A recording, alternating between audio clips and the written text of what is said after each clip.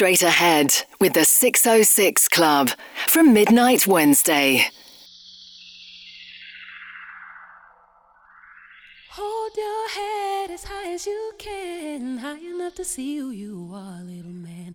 Life sometimes is cold and cruel, maybe no one else will tell you, so remember that you are black gold, black gold. You are black gold. Now maybe no one else has ever told you so, but you're golden, baby, black gold with a diamond soul. Think of all the strength you have in you, from the blood you carry within you. Ancient men, powerful men, builders of civilization. There'll be folks hell-bent on putting you down. Don't get burned, don't get burned. No, not necessarily. Everyone will know your worth. No, no, no. Oh, your worth. Think of all the strength you have in you, from the blood you carry within you. Ancient men, powerful men, builders of civilization. Think of the strength you have, think of the strength you have within you. Powerful, proud, and powerful men, builders of civilization.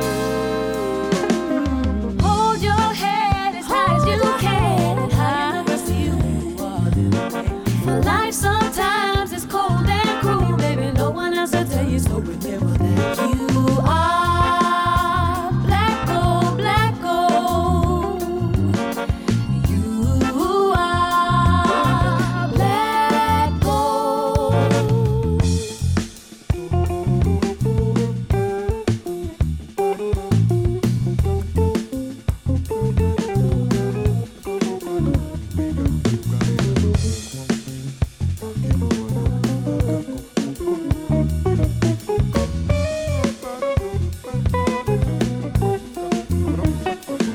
Think of all the strength you have in you, from the blood you carry within you.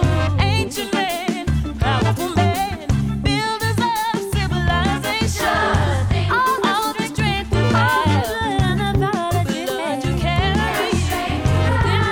Ancient men, powerful men, builders of civilization. Hold your head as high as you can, high enough to see who you are, little man. Life sometimes is cold and cruel, so remember that. You are black gold, black gold. You are black gold. You are black gold, black gold. You are black gold. You are black gold, black gold. You are black gold. You are black gold, black gold. You are black gold. Hold your head as high as you can, high enough to see who you are. High enough to see who you are. Life sometimes is cold and cruel, maybe colder than us will tell you, so remember that you are, you are, you are black gold. You are, you are, you are. Hello and welcome along to this week's Straight Ahead Jazz and Conversation with myself, David, and the 606 Club of London. We just listened to a track from Esperanza Spalding featuring the vocals of Eldra Blessed, and it was from an award-winning album from a few years ago called Radio Music City. Next to play is a number featuring our guest at the club this coming Friday. In fact, Imani is going to be kicking things off for us at this year's EFG London Jazz Festival, and here is Imani along with Wildcard and their version of Georgie Porgy.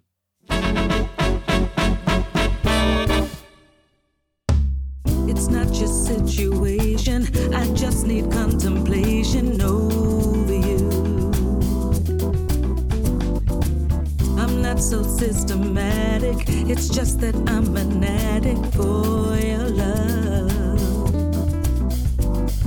Not the only one that holds it, I never ever should have told you you're my only love. Not the only one that holds you, never ever should have told you you're my only world. Georgie Porgy pudding pie, kiss the girls and made them cry. Georgie Porgy pudding pie, kiss the girls and made them cry. Georgie Porgy pudding pie, kiss the girls and made them cry. Kiss the girls and made them cry. Kiss the girls and made them cry. Yeah.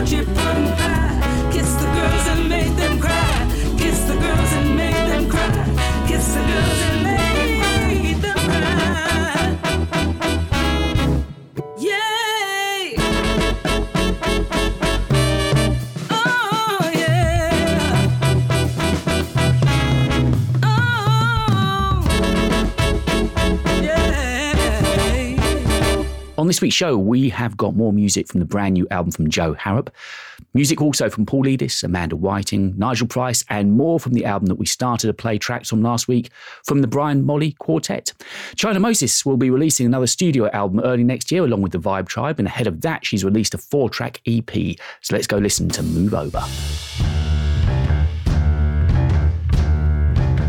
You say that it's over, baby. You say that it's over now, but still you hang around me. Come on, won't you move over? You know that I need a lover. You know that I need a man, but every time I ask you just tell me that maybe you can.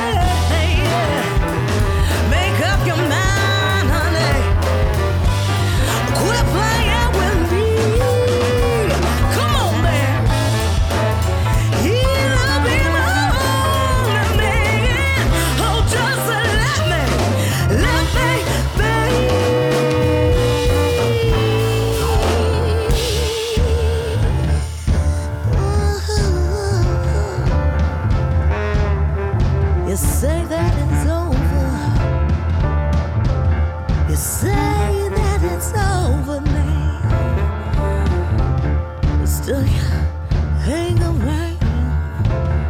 Move over, baby. Move over.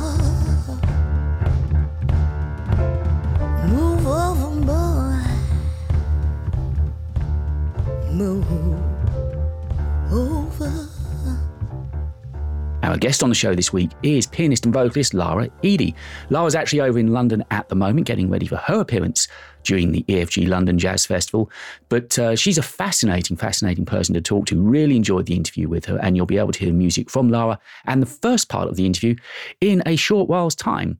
But if you've been listening to the show during the course of this year, you'll know that I have loved the album After Dark from Amanda Whiting, featuring Amanda on harp. It's got Aidan Thorne on double bass, John Reynolds on drums, and on the track we're about to play, Just Blue, this features on flute, Chip Wickham.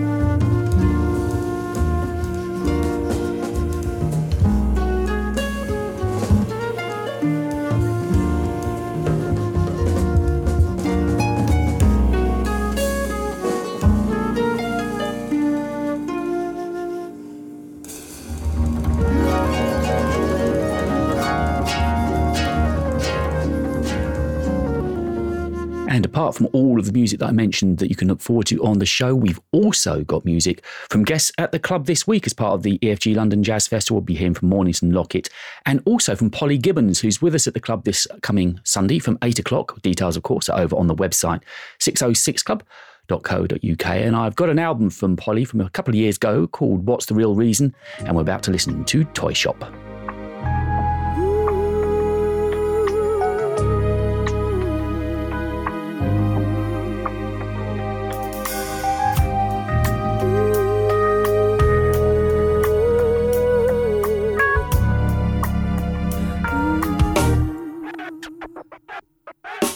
Feel like a toy in a gadget shop. Press the right buttons and my mouth won't stop. I do a range of styles and have many moods. And some you will love and some will remind you of you. I will win you over, you know I always do. But when I win myself back, I'll know I'm being true. I will win you over, you know I always do. But when I win myself back, I'll know I'm being true. I bounce around the room with style and finesse. I give a glare, a smile with style in my pink polka dot dress. My gimmick is my brain, but I'm sugar coated too. I'm 7'2", I'm hairy and blue. I will win you over, you know I always do. But when I win myself back, I'll know I'm being true. I will win you over, you know I always do. But when I win myself back, I'll know I'm being true. Love endings fray, my behavior is stay. You say you care, but I end up feeling play. Approaching my zone is a journey alone. In twists and turns I fall apart until I make me my own. It's taking me a while to unravel my style. Give me space and time to go that extra mile. I will win you over, you know I always do. When I win myself back, I'll know I'm being true. I will win you over. When I win myself back, I know I'm being true. I will win you over.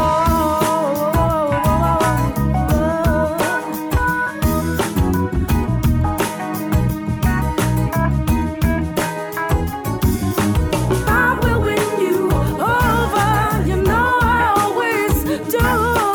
When I win myself back, I know I'm being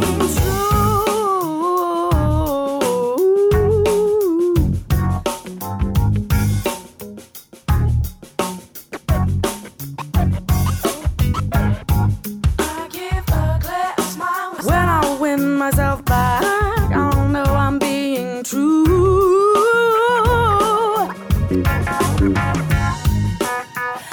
I will win you over. Oh. In twists and turns I fall apart. As I mentioned, Polly is part of our stellar lineup for the EFG London Jazz Festival with us this coming Sunday evening from 8. And other highlights over the next few days include Mark Lockhart's Generations Band and also Gary Husband and the Speed Racers. But for full EFG London Jazz Festival details, go over to the website 606club.co.uk. Right, it's time we get to meet our guest this week, pianist and singer Lara Eady. This is a track that, well, it's actually the first track I ever played from Lara's on the show going back to earlier this summer. It's Dry Cleaner featuring Dave Mannington along with Nadia Sharif. Straight ahead, jazz and conversation. I'm down to a roll of dimes, stuck in the slot that's hot. I keep hearing bells all around me, jingling the lucky jackpot. They keep you tantalized, they keep you reaching for you while they're hearing fool's paradise. I talked to God from the morning, he said he ran a cleaning plant. That cat was cranking with coins, well he must have had a genie in a lamp, 'cause every time I dropped a dime of blue he kept bringing bells, nothing to it. He got 3 oranges, 3 lemons, 3 cherries, 3 plums. I'm losing my taste for fruit, watching the dry cleaner do it.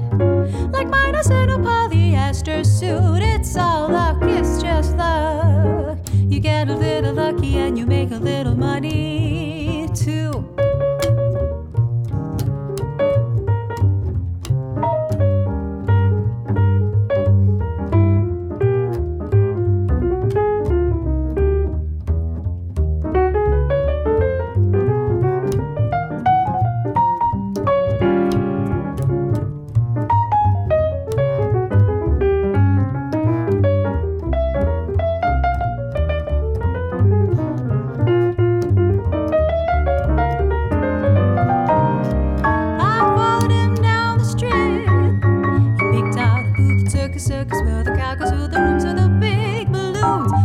It was pitching with purpose. He had dinos and Pooh Bears and lions, pink and blue there. You couldn't lose them.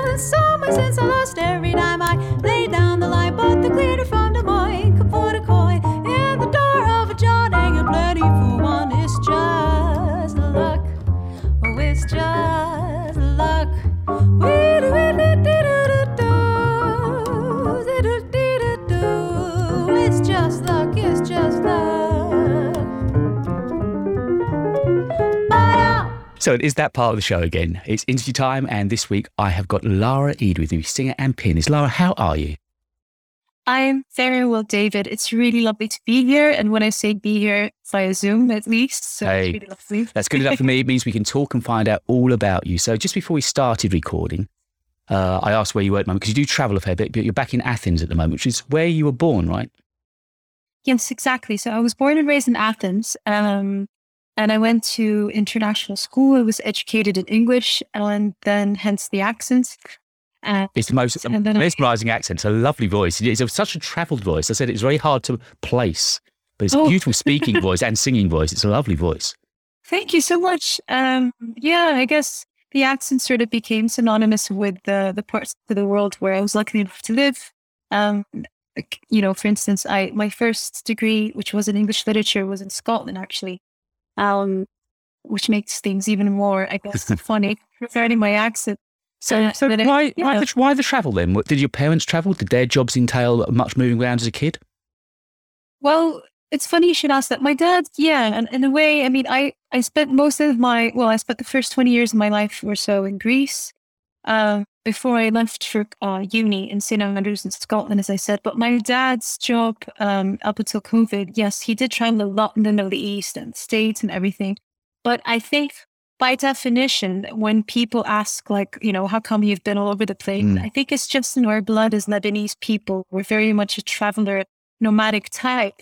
So I was really lucky in that sense. And I think, you know, being brought up in a very, very multicultural household, we sort of traveled anyway in our own home. So, I mean, for instance, a regular day in the Eady family, you'd hear someone start a sentence in French and end up in Greek, and English and Arabic. So, yeah, so I guess I've traveled from a young age in that sense. And of course, when I moved to London years later to do my master's at the Guildhall School of Music, you know, I ended up there for the last, up until recently, for the last 8 years. So when did the music bug first bite you then? When you were in Athens or when you were travelling somewhere?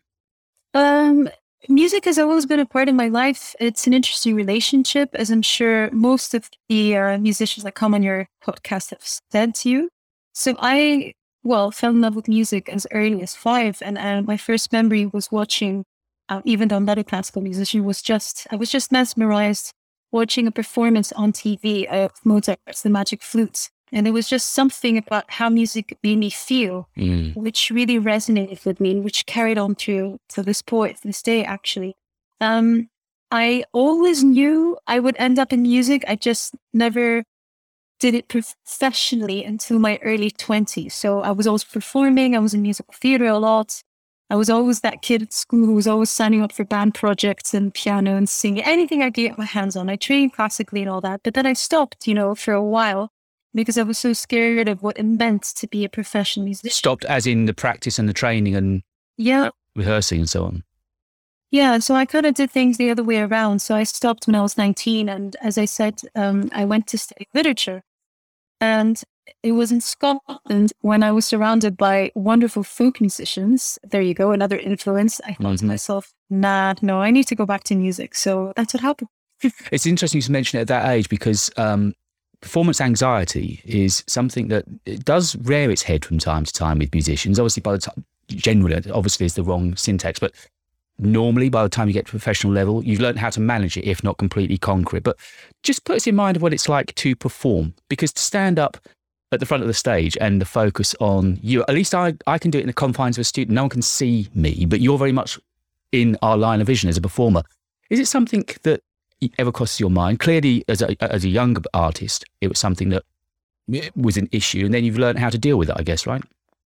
Yes, and I love that question. I really do. I didn't experience performance anxiety in the traditional sense, meaning that I'd never felt anxious on stage. In fact, the stage is where I feel my most. Oh, that's sanctuary for you. It is.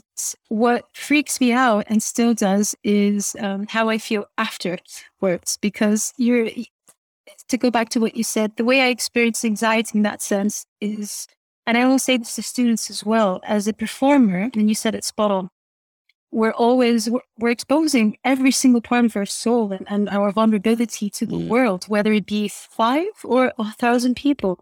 So the aftermath of that, we want to sort of hold and manifest that moment, whereas you're talking with people and then sort of crumbles, you know what I mean? And then it crumbles down and I feel like, do I need to explain how I feel? Do I need to talk about things? So I kind of want to go away and meditate for a moment or two. That's what I feel. But the truism is that no matter, people pay to come to your gig, so you would imagine 9.5 out of 10 are already bought into you and what they're about to hear.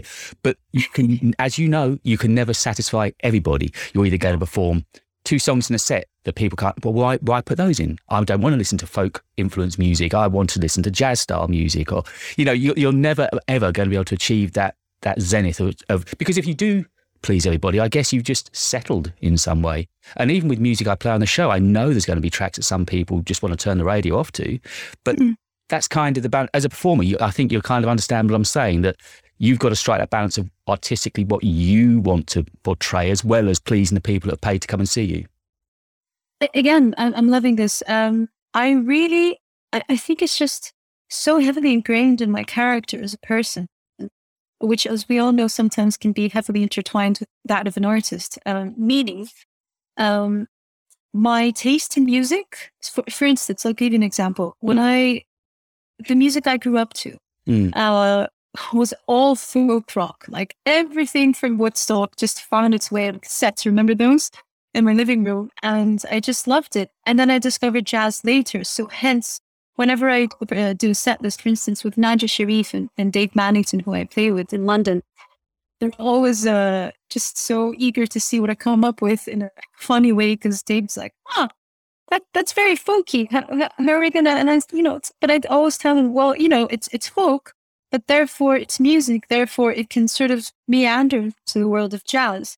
So because ultimately, jazz music for me is such a wonderful umbrella of music because it incorporates all styles. And ultimately, what I'm trying to say is that, you can't please everyone. But I firmly believe that as a performer and as a singer, if I believe in the story of my set list, then everyone will.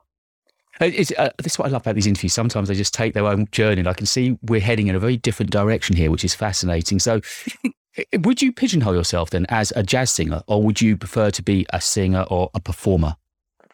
Oh, man.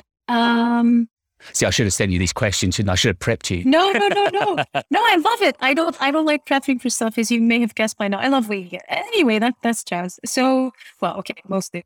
So it's a really good question. So, I'm not seeing, before the pandemic hit us, one of the last gigs I saw was that of Leanne Carroll. And I remember, and I love her. I love everything about her as a person, as an artist. And I'll answer this way. When she was on stage, I love when she chats to people, all that banter, because it makes a genuine connection. So she turned around and she said, literally, I'm paraphrasing here. I don't like to be pigeonholed.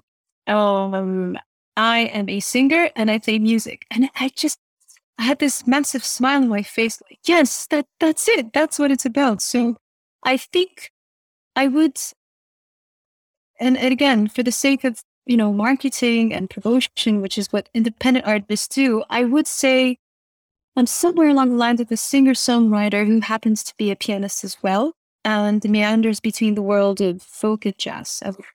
Once again, you put your finger on the spot of what I was about to say, is that I think the pigeonholing is, from my side, I guess I kind of need to know where somebody fits into, because I present not only the Jazz Show, I present some soul shows. So I kind of need to know those boundaries. So when I receive a file from somebody or an email from somebody, my brain is automatically thinking, okay, that's going towards that show. Clearly, there's some crossover. But generally, my brain is, and that's where I think I'm guilty of expecting some sort of pigeonholing, which is terrible because I hate bland music with a passion, with an absolute passion. So I like the fact that you are spirited enough to not try and be formulaic and just fall into a certain type of music.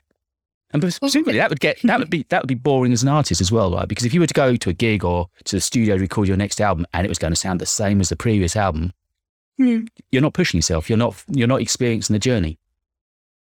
I thank you, David, because I know it's, as I said, and as you said very, very eloquently, it's very important for artists to know at least the genre of music or the genres, So, for instance, artists I've seen change and, like you said, push themselves an artist with each album. Case in point, Joni Mitchell.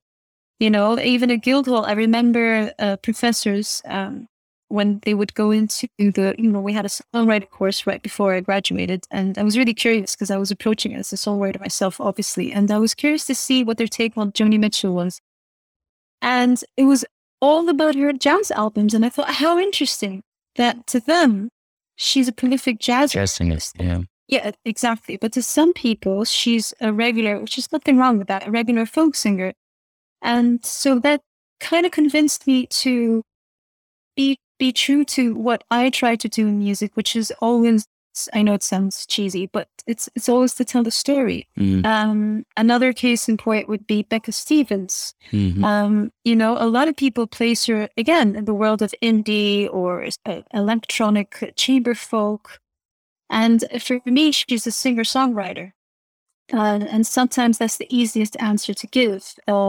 Does that make sense? It does. And also, there was a throwaway comment or throwaway sentence you made early on about the set list of an album. Yeah. That plays such an important part in telling this story that everybody talks about. Now, before I really started studying music, sounds really precocious. I think before I scratched away the surface a little bit of what you guys do and the way you form and mould an album, a project together, that set list really is critically important to the way the album tells that story as we sit and listen to it, probably subliminally to us. Is that something that comes late in a project to you? Again, I love these questions. In fact, I'm currently thinking about this myself because last week I started to put the set list together for my upcoming album. And believe it or not, I made a very risky, but very ultimately, I think, a good decision to sort of decide on the sound that I want to take. And I think the sound that each artist respectively wants to take in a set list determines obviously the whole concept of the album. So I made a decision based on the music I was listening to during lockdown, based on experiences. I said to myself, you know what? I don't want to sound like my previous albums, which is, again, a lot of jazz nuances and folk influences. I actually want to be a little more groovy and a little more, indie electronic. And I started listening to bands that I admire. For instance, Snow Poet is one of them. And I thought, yeah, this is something that moves me now. So I think creating a set list for an album kind of falls in line with where an artist is in their life. It almost has to, in a way. So if you feel good about it, you have to trust your intuition to let that sound develop and not try to control it. And ultimately, I think that's when the best music is made, when you don't try to control the outcome, but you allow for that process to unfold. And it's a wonderful process. It's tiring at times, but ultimately it's just great. And you said I put words eloquently across. That was a great description of how to setting an album out. Because, as I say, I think, many of the people, listeners, won't recognise quite the work, even, and it's a much more diluted case, but even in a radio show, I will try to sort the music into a certain pattern of where I want those couple of hours to be digested. Of course, I can change mine every week. An album, it's a mark in the sand of where you were as an artist and as a person for the rest of your life. As long as that album is available somewhere, that's who you were at that moment. Absolutely. And yeah, I think, what really convinced me to believe in that, it wasn't just being a musician. So for instance, this year, this past 2 years, let's say, during this wonderful thing called pandemic, I had, like most musicians, I had gone through a huge phase of feeling like, okay, is this really for me? Can we rely on music? We all went through those very dark moments. And it was in those dark moments that I thought, no, I need to turn to something to keep me sane. I'll be honest with you. And what kept me sane and sort of made me believe in music as an art form was when I took on part-time work as a journalist, actually, as a music journalist, something I was always passionate about. It's something we're going to talk about. Oh, thank you. And writing about other people's music, David, just really made me happy in a way. I forgot what the question was, but I think I remember because there was a point to this. It was about being a mark in the sand, where that album was at a given point in time. Thank you. Yes. So when I was asked to, again, Joni Mitchell, as you can tell, I'm a huge fan. I was asked to talk about her 50-year celebration of Blue. And I actually dedicated 3 whole mornings listening to the reprise albums and to Blue and everything. And I was just immersed in the world of Joni. And I heard a different story each and every track and a different sound, believe it or not. And I thought to myself, this is exactly what it means for an artist to let things unfold or unfurl, for instance. So it convinced me even more writing about it because I appreciated how much work and heart goes into that. Yeah, so you'd obviously peeled away the layers to possibly the point that Joni actually wanted the music to be experienced and listened to, because I'm guessing you were getting a little bit into her head at that time, maybe.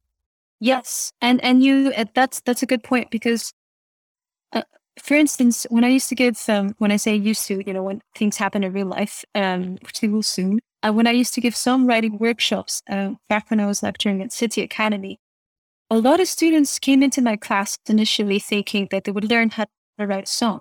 But really, at least my approach was to help them figure out how to just share their story in the song we'll call later.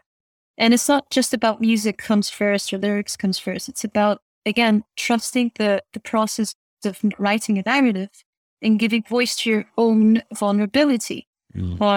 And it was just, it's a fascinating process to me because it's the most revealing. And as a singer, you're already exposed. People are staring at you. They're expecting the world of you. But again, if you kind of meditate into that frame of mind of wanting to offer a story, then it can all make sense. As we preface right at the start of the interview, that's where I feel for singers. And forgive me, I'm not meaning to be sexist in the slightest, but I think probably almost worse for a female singer, because you are very prominently at the front of the stage and are being looked at. I somehow feel it's different for a male singer. I don't know if that's appropriate or not, but I feel that a female singer has got possibly one of the hardest gigs around, because a musician can at least hide behind their horn. With you, it's your voice. It's you. It's as naked as it gets. It's as real as it gets, isn't it? If you have a bum night, it's you. It's your voice. That's a very good point. I will answer the following way. And forgive me if that was sexist at all. It certainly wasn't. No. Absolutely not sexist. And I know your stance on and your support on women in music. So I applaud you for that. Not at all. I will answer, I think, in this way. So I don't hide behind my instrument. And I say 2 instruments here, my voice and the piano. So the piano is my first instrument. And now I'm playing a lot more in my gigs. And I've always been accompanying myself, besides people I work with. So when I'm at the piano, I'll be honest with you, it does feel like home. And when I'm singing next to the piano, it feels like this is just the most authentic delivery. And there I noticed that especially male audience members, for better or for worse, are always quote unquote fascinated, as well as females. And then when I get up and sing, I always get the same comment of, "Oh, you sound like an instrumentalist. How amazing." And I try, again, for male audience members, and again, as well as female, I try not to think of it as a sexist thing. I think what's more apparent to me, and again, maybe to my character as a performer, is how musicians themselves, and I will say this, talk about female singers. For instance, they don't expect them to be instrumentalists. And for me, I think that's the problem right there. It's within our own community. And, maybe it's a bit daring to say, but I think that needs to be addressed, because if there's no unity in that, then, Well, it was funny. Just before we started our hit record button, I just had to mention to you about my daughter and her dissertation, her master's. Yeah. Part of her master's is on women in jazz. And she AB'd and recorded interviews with many, many females during the course of this dissertation. Obviously, it was no names mentioned, but one of the stories there was somebody was at a club with, I think it was a sax case or a horn case of some sort by her side. And some guy came up and said, "Is your boyfriend playing in a band then?" And it's kind of still that goes on. You can't have a woman turn up and blow a horn at a gig. It's why not? It just doesn't seem. Oh, man. And it's still good. Have you ever experienced not any, but much sexism within the world of music and or jazz? There obviously there is a differentiation there, but I just wondered if you experienced anything. I experienced it, but I think I was so naive back then that I didn't clock into. Oh, you didn't know that's what it was? Yeah, so I'll share it with you because it was quite funny actually. I was in Ronnie Scott's and I was going to the after hours jam. Yeah. I was really excited to be there, and I didn't have my piano with me because who carries a piano? Exactly. Unless it's a keyboard. And also they have one there anyway. So I show up with all my Guildhall friends and just excited to just get into the jam. And I bounced the door and was like, "Are you a musician?"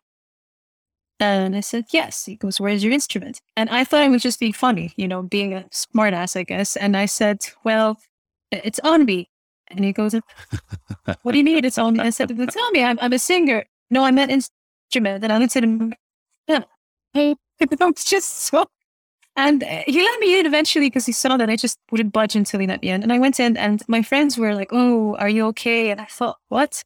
See, for me, that's also a cultural thing because I was brought up in a household that I didn't take such comments to heart. Mm-hmm. But then in London, I have to say, as international as it is, there is quite a bit of sexism in the music industry, which surprises me at times. And sometimes it's so subtle. Mm. And I think that's the worst kind of sexism one can face, unfortunately. Yeah, I mean, oftentimes when I finish recording interviews, I have this discussion, and some of the stories I've been told have been horrific. I mean, things that you would just think would be back in the 60s or 70s and still being asked and said now from guys that you feel should know better. And unfortunately, to a large-ish degree, jazz is still a male-dominated, from a gig, a club organiser and gig organising side is, I know there's a lot of bookers that are females now, but there is still that predominance of males and males that are perhaps a little older. So maybe hark back to another era. I know it's fading, but it's just one of those things that sickens me is wrong. It's just not needed, is it? I mean, you can sing, you're a singer. If you can play a sax, you're a sax player. Whatever, you're a musician. It doesn't need to have a gender or sex that goes alongside it as well.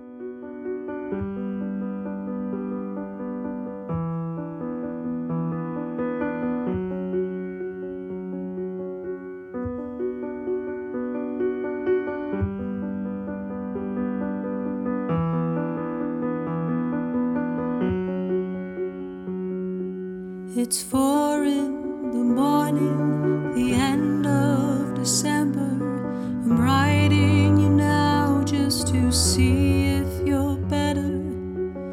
New York is cold and I like where I'm living. There's music on Clinton Street all through the evening. I hear the Joe building your little house deep in the desert. You're living for nothing now. I hope you're keeping some kind of a record, yes. And Jane came by with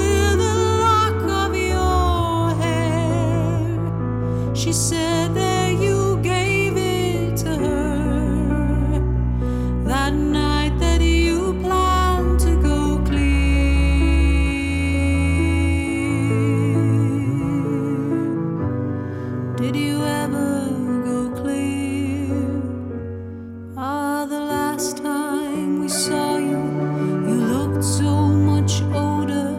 Your famous blue raincoat was torn at the shoulder. You've been to the station to meet every train, and you came home without Lily Marley. And you treated my woman to a flake of your life. And when she came back, she was nobody's wife. Well, I see you there with a rose in your teeth. One more than gypsy thief. Well, I see Jane's wake.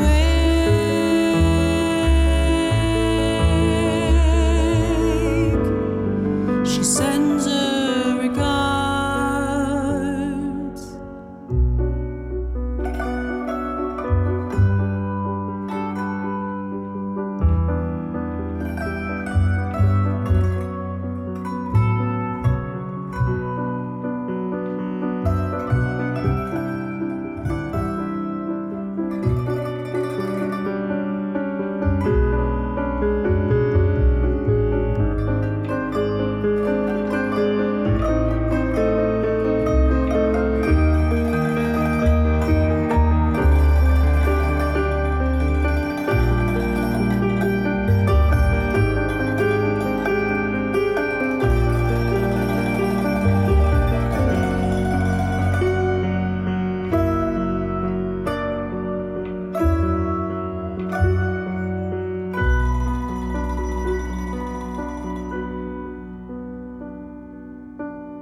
What can I tell you, my brother, my killer? What can I possibly say? I guess that I miss you. I guess I forgive you. I'm glad you stood in my way. If you ever come by here for Jane or for me, your enemy's sleeping and his woman is free. Yes, and thanks for the trouble you took from her eyes. I thought it was there for good, so I never tried.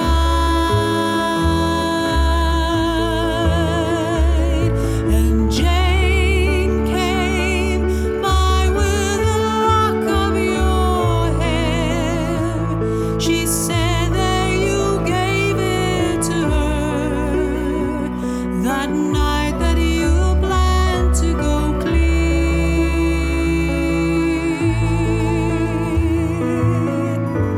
Sincerely, El Cohen.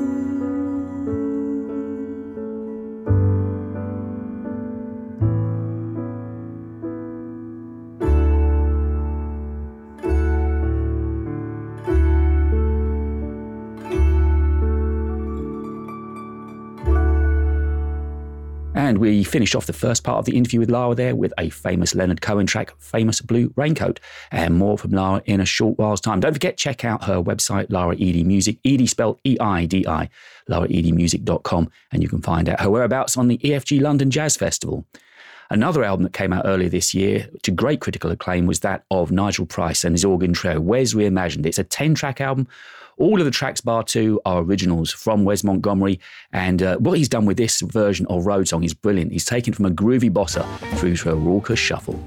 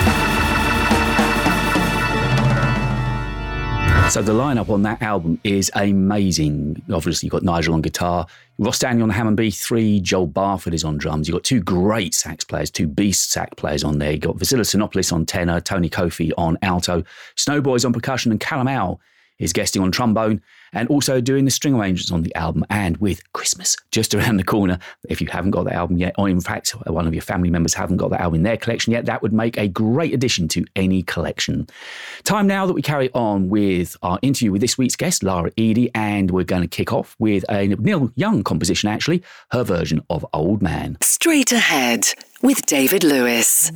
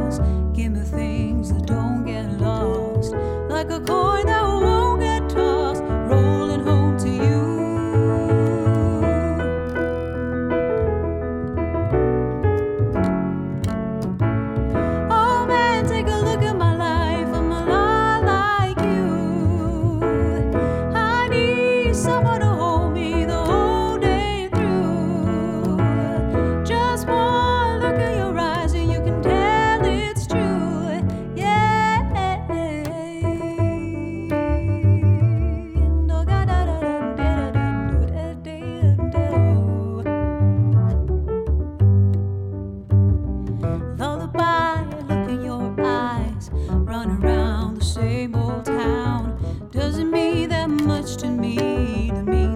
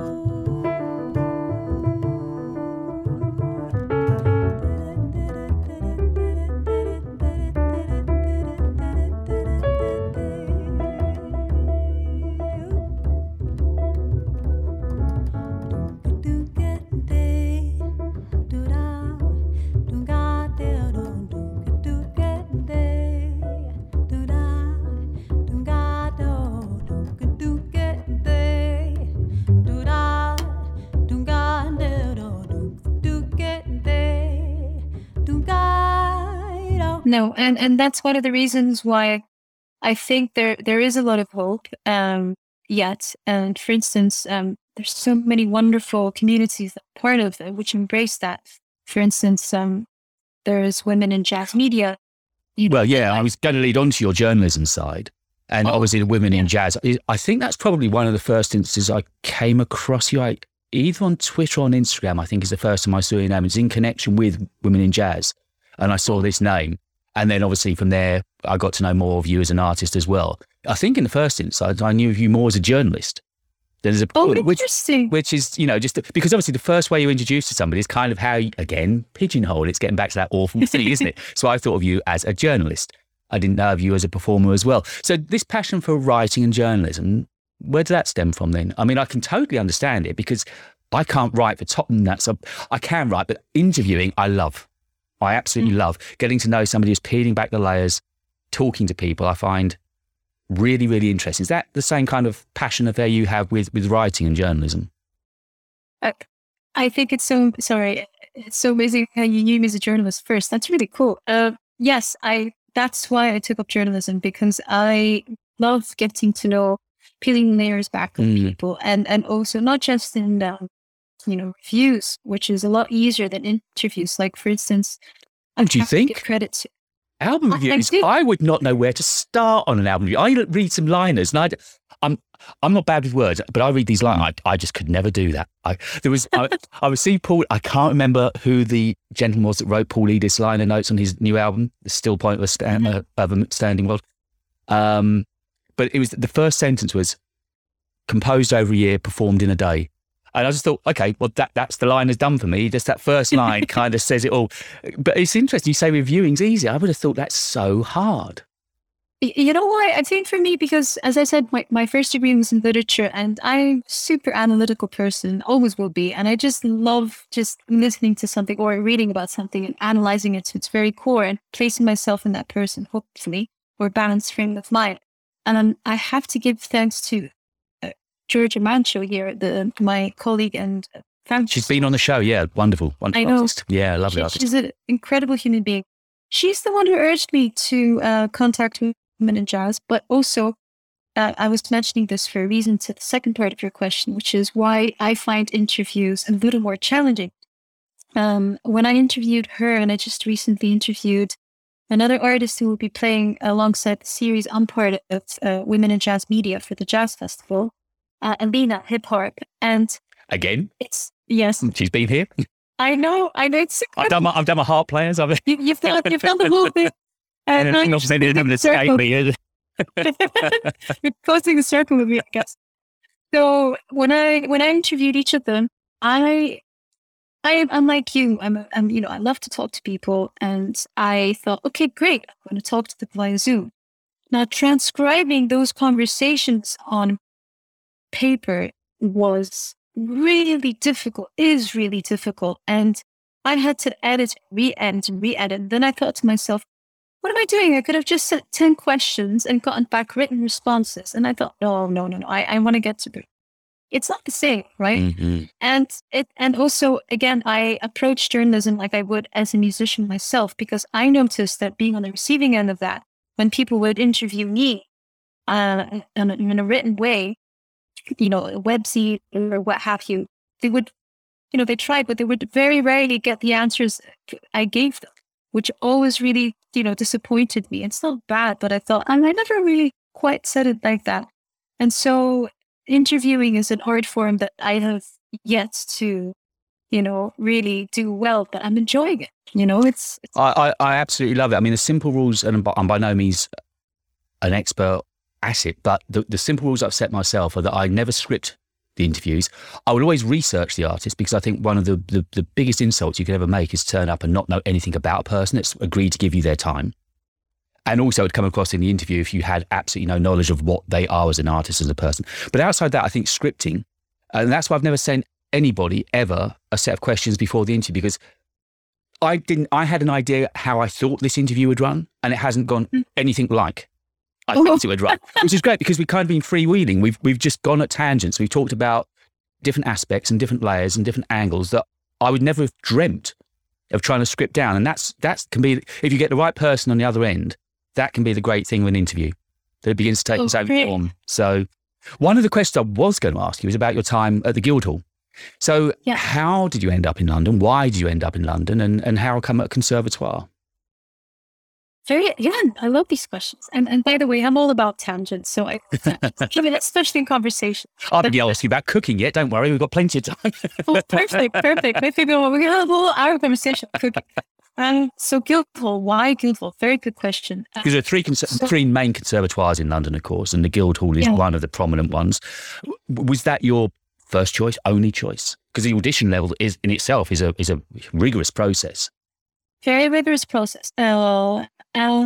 So before that, I was already touring with my trio here, with my longtime collaborators and very good friends, Stavros Barginos, who's been with me, who came to London and did gigs with me, who's a cellist, and Hiotis, who's a guitarist. Anyway, we were touring in Lebanon and all over Europe. And so I didn't really think to pursue any more musical studies, but I started to have a sort of need to just push myself. And I knew that and this is probably like a personal decision based mostly on personal reasons. I knew that I couldn't really develop more as an artist in Greece because it's, we have a wonderful scene, but it's tiny and they don't really support English speaking musicians still. I have to be honest. So it was the guys in the band who I absolutely adore, who encouraged me. They were like, well, you need to leave Greece. And I thought, well, where am I going to go? They said, what about London? Which, I had lived in London previously. I was always, seeing friends or what have you. So I had this crazy idea, a Capricorn that I am.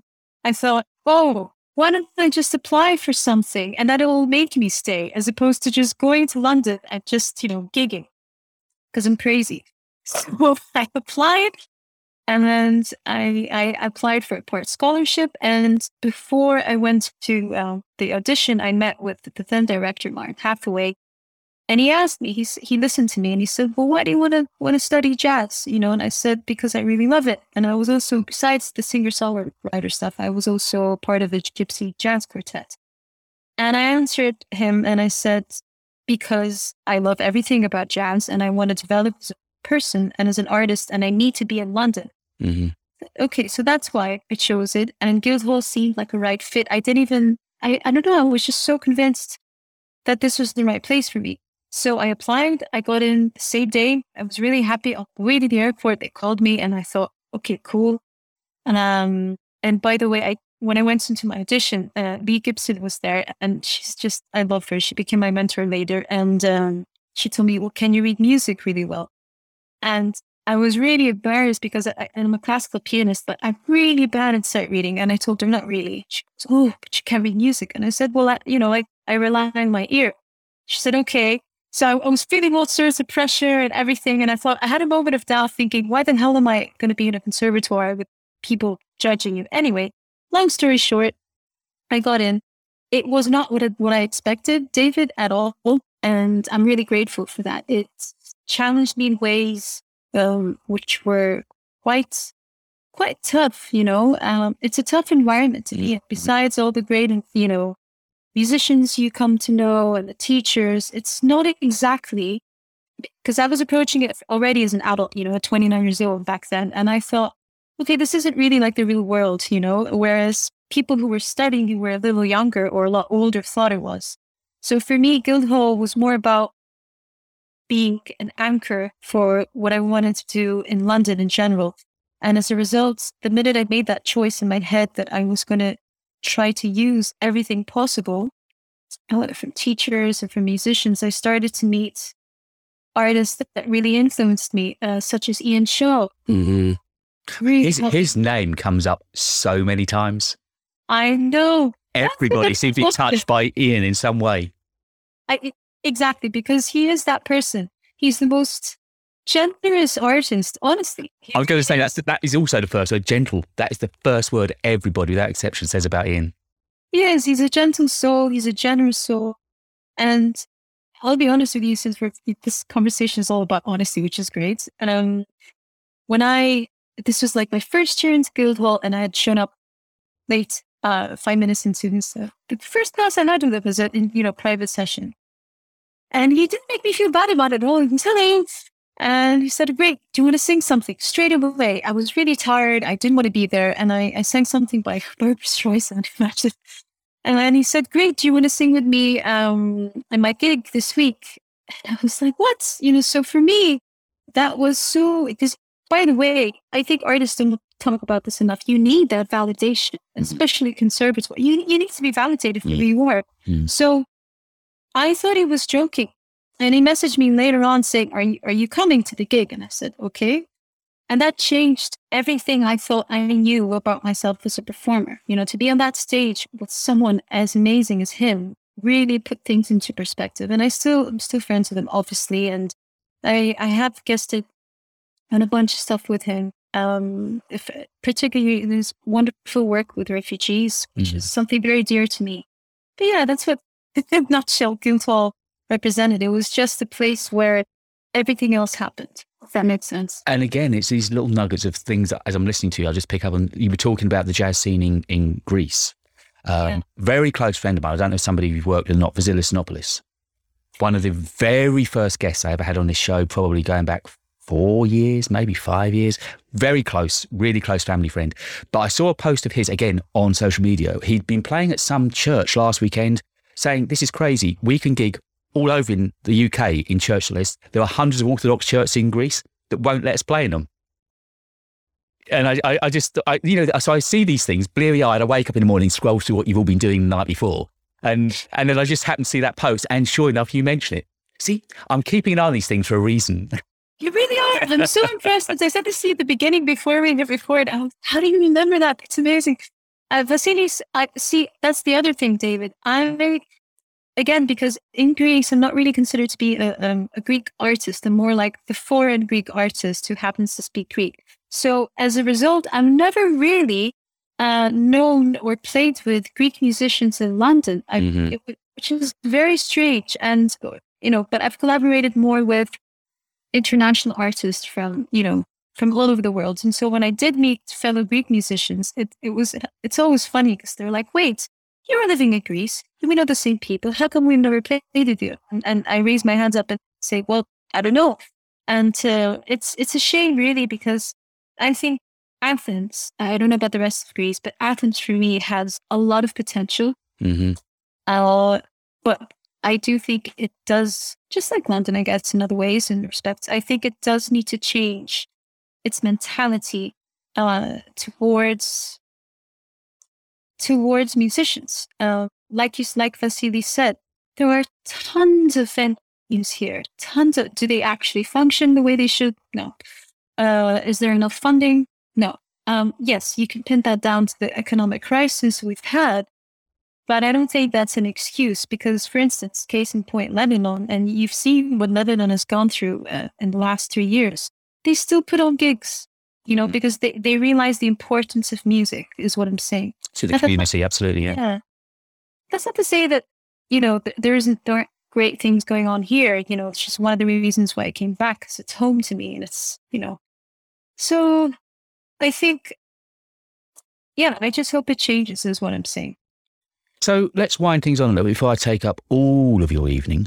You've probably got many better things to be doing than talking to me, but you are over for the EFG London Jazz Festival, aren't you? You're coming back over to London. You mentioned a moment ago that it's related to the Women in Jazz and Women in Media lineup. So talk a little bit about your gigs in the festival, where people can see you and what kind of gigs you're putting on. Yes, thank you. By the way, you're not taking up my evening. It's really 8:30 for me. It's great. It is my evening. So I am going to thankfully be playing at the London Jazz Festival. It's my first time headlining there, so it's very exciting. And the series is part of a whole curated event festival put on by Women in Jazz Media. You've got wonderful artists playing. I'm not all female, by the way. And it's in honor of women in music and Black Lives Matter. So it's really just completely things which I really support. And so my own gig as a duo with Nadia Sharif, who's a wonderful pianist, that's going to be on the 14th of November at 8 p.m. at Toulouse-Lautrec. And I can't wait. And I hope people come. I can never hope to say Toulouse-Lautrec anywhere near as prettily as you just did. Never till my dying day can I say that. It's a Lebanese French Canadian. It really is. I'm going to go and sit and cry in a corner now. No. Okay, Toulouse-Lautrec. I don't know how English people say. So that's a gig on the 14th of November. It's going to be an evening of original music by myself and Nadia. And also we're going to be covering a lot of singer-songwriters, ranging from Paul Simon to composers like Vince Mendoza. So it's going to be quite diverse, and all are welcome. And there's something in there for everyone, I think. And are you recording at the moment? Have you got, I mean, you talked about the album that's in hand. When's that likely to be an album that's released? Sometime next year or the year after? Thank you. So I've just started the very sort of preliminary stages of that. The album is going to be called Home. There just can't be a more fitting title based on everything we've spoken about. So I'm working on getting the arrangements, and I'm aiming to release it in a year from now, November of next year. And of course, I'm going to be applying for funding, and I want to tour with it first before I can actually record it. Mm-hmm. And that's going to be a self-release album again? It is going to be self-released, unless some miracle happens and, you know, an agent says, hey, great, I'll sign you on. I don't know. You know? It's a tough gig, self-release. It really is, because you have to do all of the work yourself, and the amount of work that goes in behind the scenes of trying to get stations to play it, get onto playlists, get gigs, be able to tour it. It's just hard work, isn't it? Because you've got no one else in your team doing that for you. You do and you don't. Like, I remember my first experience of putting on everything by myself, and no one had told me about it. It was playing at the Edinburgh Fringe Festival. And again, I'm crazy. I did that for 2 years in a row because it actually gave me a lot of perspective, because we did everything. We played the music.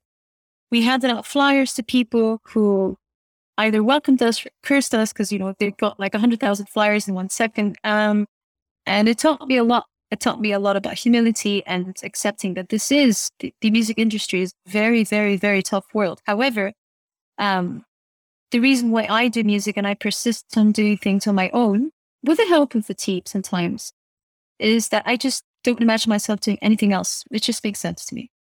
That's the best way to be. I mean, clearly it's such a massive part of your life, and I can see how it touches you, how it evokes energy in you. And there's nothing else I can really see that would bring that passion to you, be it writing or performing. It's clearly what you want to be and how you want to express yourself. Thank you. Yeah, it's been challenging a lot, especially during the pandemic, you know. But that all just dissipates and disappears rather into the thin air once you're on stage, and you see how much you affect the audience and how much they invest in listening to you. Because I think that's what music is about to me. It's more important. It's about connecting something so personal to yourself. It's about evoking that same story across and reaching people. And it's always going to be about that, you know? Absolutely. That's what music does. I mean, it's one of the most unifying art forms over and above any kind of other art form, be it painting, be it movies, be it acting, theatre, music, because I think it lives so long in our memories and it is a soundtrack to our lives. For that reason, I'm sure that's why it's one of the most enduring art forms around. Yes, so, it is, absolutely. Well, it's been a long time in coming, but, and I say, I can literally just throw those notes away now. It didn't have anything to do with how I thought the interview was going to run, but it was fascinating. I think we covered a lot of topics I've not had the chance to speak to another artist about. So it's been lovely. Really enjoyed it. Really have enjoyed it. I'm really glad. And sorry I didn't, I sort of made you sway away to different tangents, but I'm happy you had a good time as well. Lovely. Absolutely wonderful.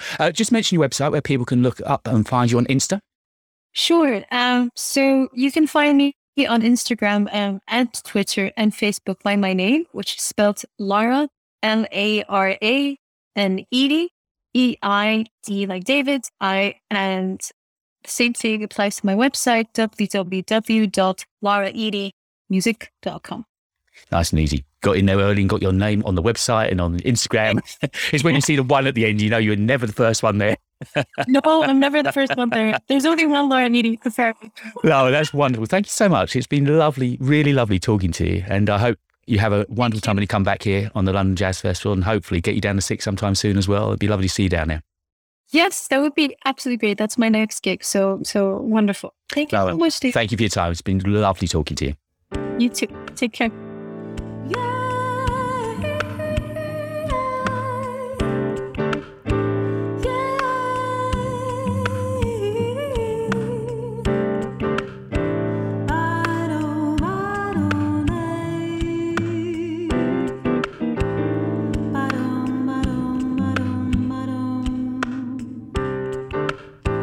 Little people in my head, little people speaking very loud.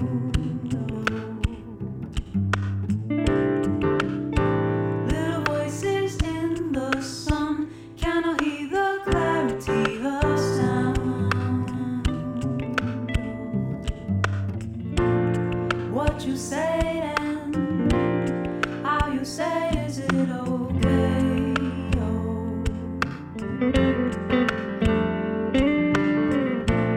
Tell me, brother, what you mean when you say it's okay. Tiny people in my head, tiny commands, what to say and when,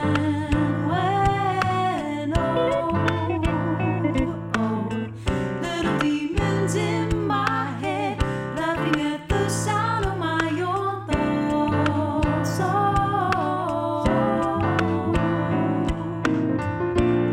What you say and how you say, is it okay?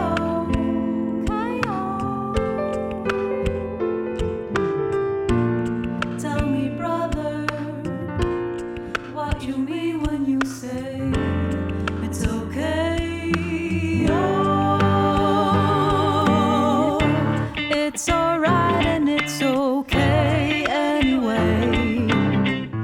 It doesn't matter what you say. It's alright and it's okay anyway. 'Cause who you are is no concern, it's how you play the game.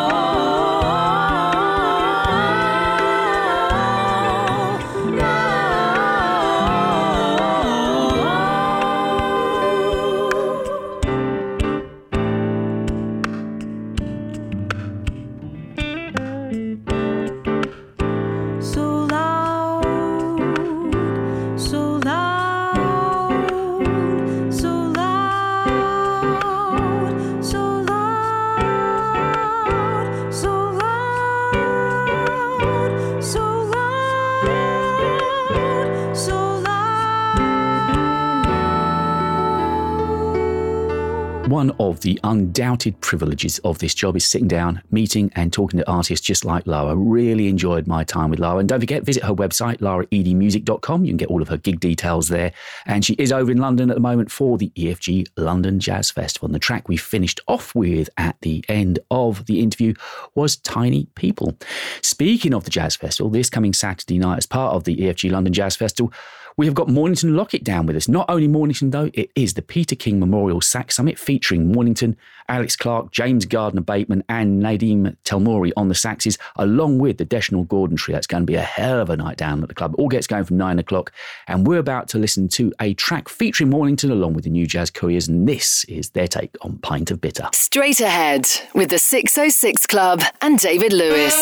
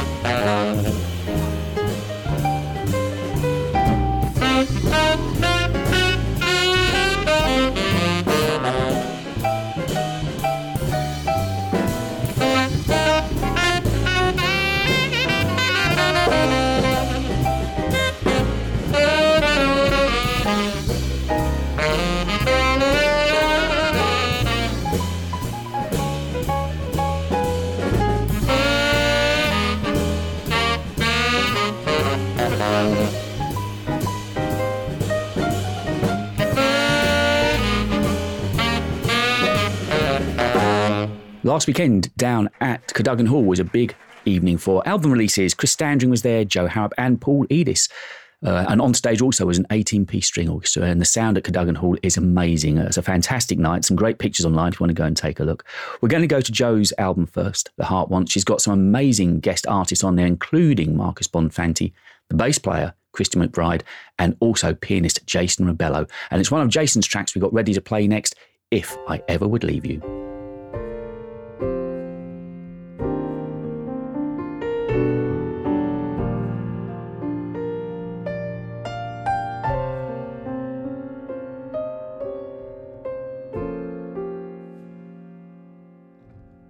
If ever I would leave you, it couldn't be in summer. Seeing you in summer, I never could go.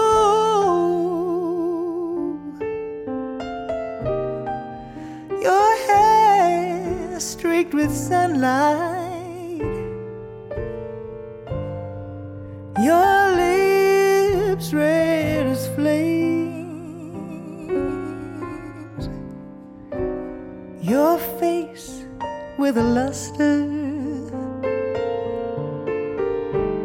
that puts gold to shame. And if I'd ever leave you, it couldn't be in autumn.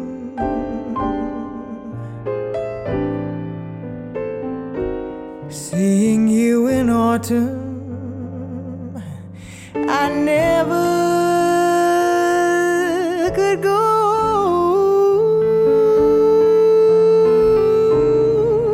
I've seen how you sparkle when fall nips the air. I know you in autumn, and I must be there.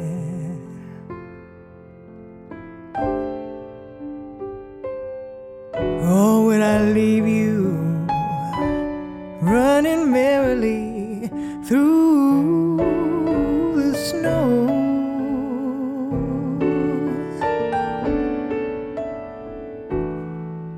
Or on a winter's evening when you catch the fire's glow? And if I'd ever leave you, it couldn't be in springtime.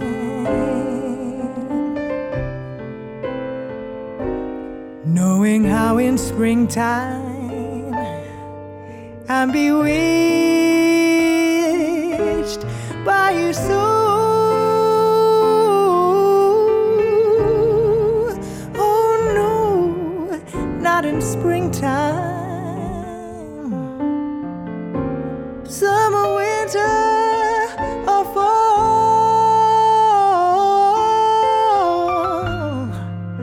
If ever I would leave you, at all.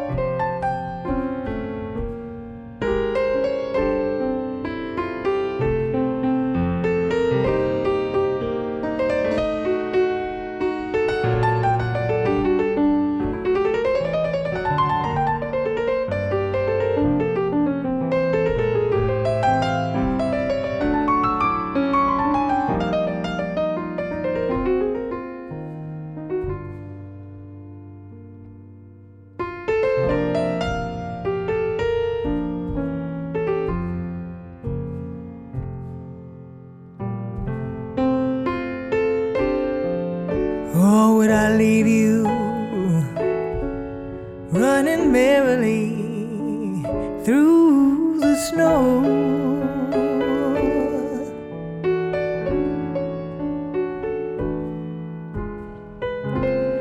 Or on a winter's evening, as you catch the fire's glow,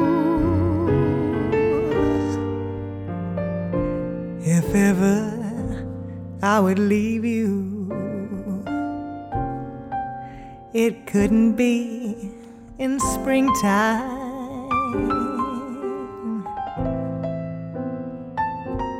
Knowing how in springtime I'd be bewitched by you so. Oh no, not in springtime. Summer, winter, or fall. If ever I would leave you, at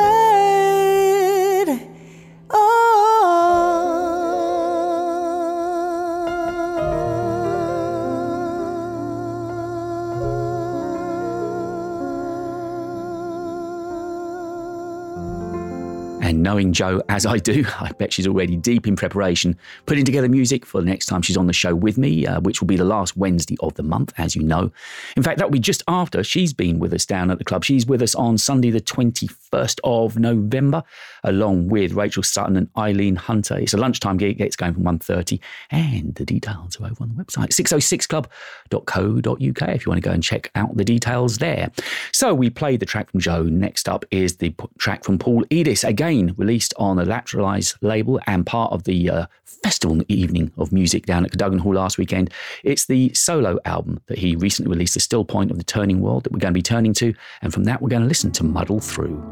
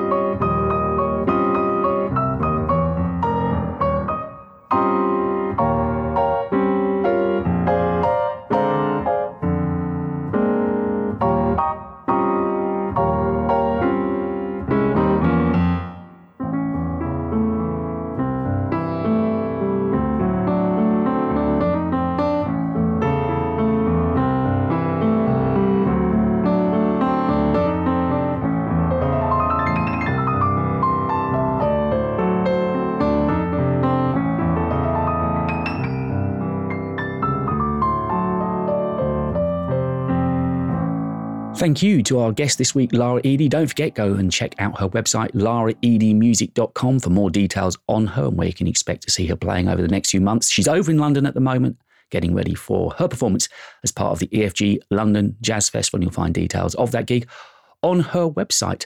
And thank you for keeping me coming over the last couple of hours. So we've got time for just one more track on this week's show. I mentioned we were going to be returning to the album that I started to play tracks from last week from Brian Molly.